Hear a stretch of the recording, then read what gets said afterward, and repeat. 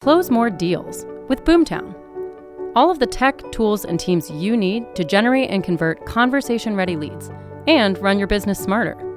Visit boomtownroi.com/5am call to learn more. Good morning, 5 a.m. crew. It's Candace Decker from Cape Coral, Florida on the Gulf Coast, and today is Wednesday, October 27th. There are a lot of average people out there doing a lot of average things, working the same 9-to-5 job forever, on the hamster wheel of life, caring what everyone thinks of them, and not thinking outside the box. I know we sometimes look at being different as a negative, but I think it is a total positive. Every day I think, thank God I am not average like everyone else. Thank God I get to do what I love, that I don't care what anyone thinks of me in a world where people are constantly seeking approval, and that I found a burning desire to win at life, which is to be the best person I can be, help as many people have future freedom, and keep reaching new heights. Average just doesn't interest me.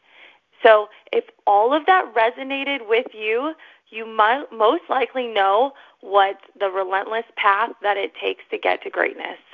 To be so dedicated and committed that not many people can truly understand what you are after. Now, I love Tim Grover, Michael Jordan, Kobe Bryant's trainer, and I mention him quite a bit on these calls. Grover says winning makes you different, and that difference is going to scare people. People are not going to understand your work ethic. They're not going to understand why you do the things you do at the intensity that you do it, and why you continue to want more and more and more, he says. He also says people who are true game changers don't think outside the box because they don't even see a box. They see possibilities, and they use their own decision, successes, and failures as a springboard to elevate their thinking and results. Now, referring to Michael Jordan, he said, everyone wanted to be like Mike. Mike did not want to be like anyone else. And he goes on with more advice saying, winning requires you to learn, question what you learn, and learn more. You have to be willing to challenge what you've been taught and learn it again with a different perspective. So if you're listening to this call this morning live at 5 a.m., you are a badass. You made the decision to wake up before everyone else because you're a winner and on the pursuit to greatness. You're simply putting in the work. And Grover says success isn't the same as talent. The world is full of incredibly talented people who never succeed at anything. They show up, do what they do, and if it doesn't work out, they blame everybody else because they believe talent should be enough. It's not. If you want to be truly successful, you can't be content with pretty good. You need to find the next gear. So Michael Jordan said during his Last Dance documentary, my mentality was to go out and win at any cost.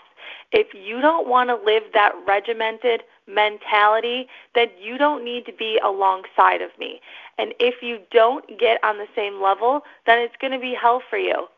And to win, Grover says, you need to put your thoughts and desires ahead of your emotions and ahead of everyone else's emotions.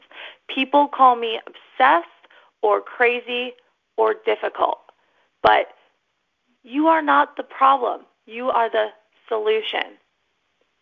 And Grover says, the higher the pressure, the longer you fight to stay at the top. And the more you focus on the one thing, the less you allow your heart to have a voice in your decisions and actions. You don't have the luxury of being any other way.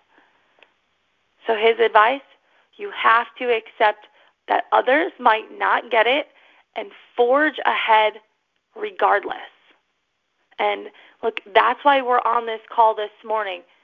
We're destined to win. So the next time someone's trying to suck you back to an average life, remember, you are different. You are a winner. Again, this is Candace Decker from Cape Coral, Florida, signing off. Let's go take on this Wednesday. Bye, guys.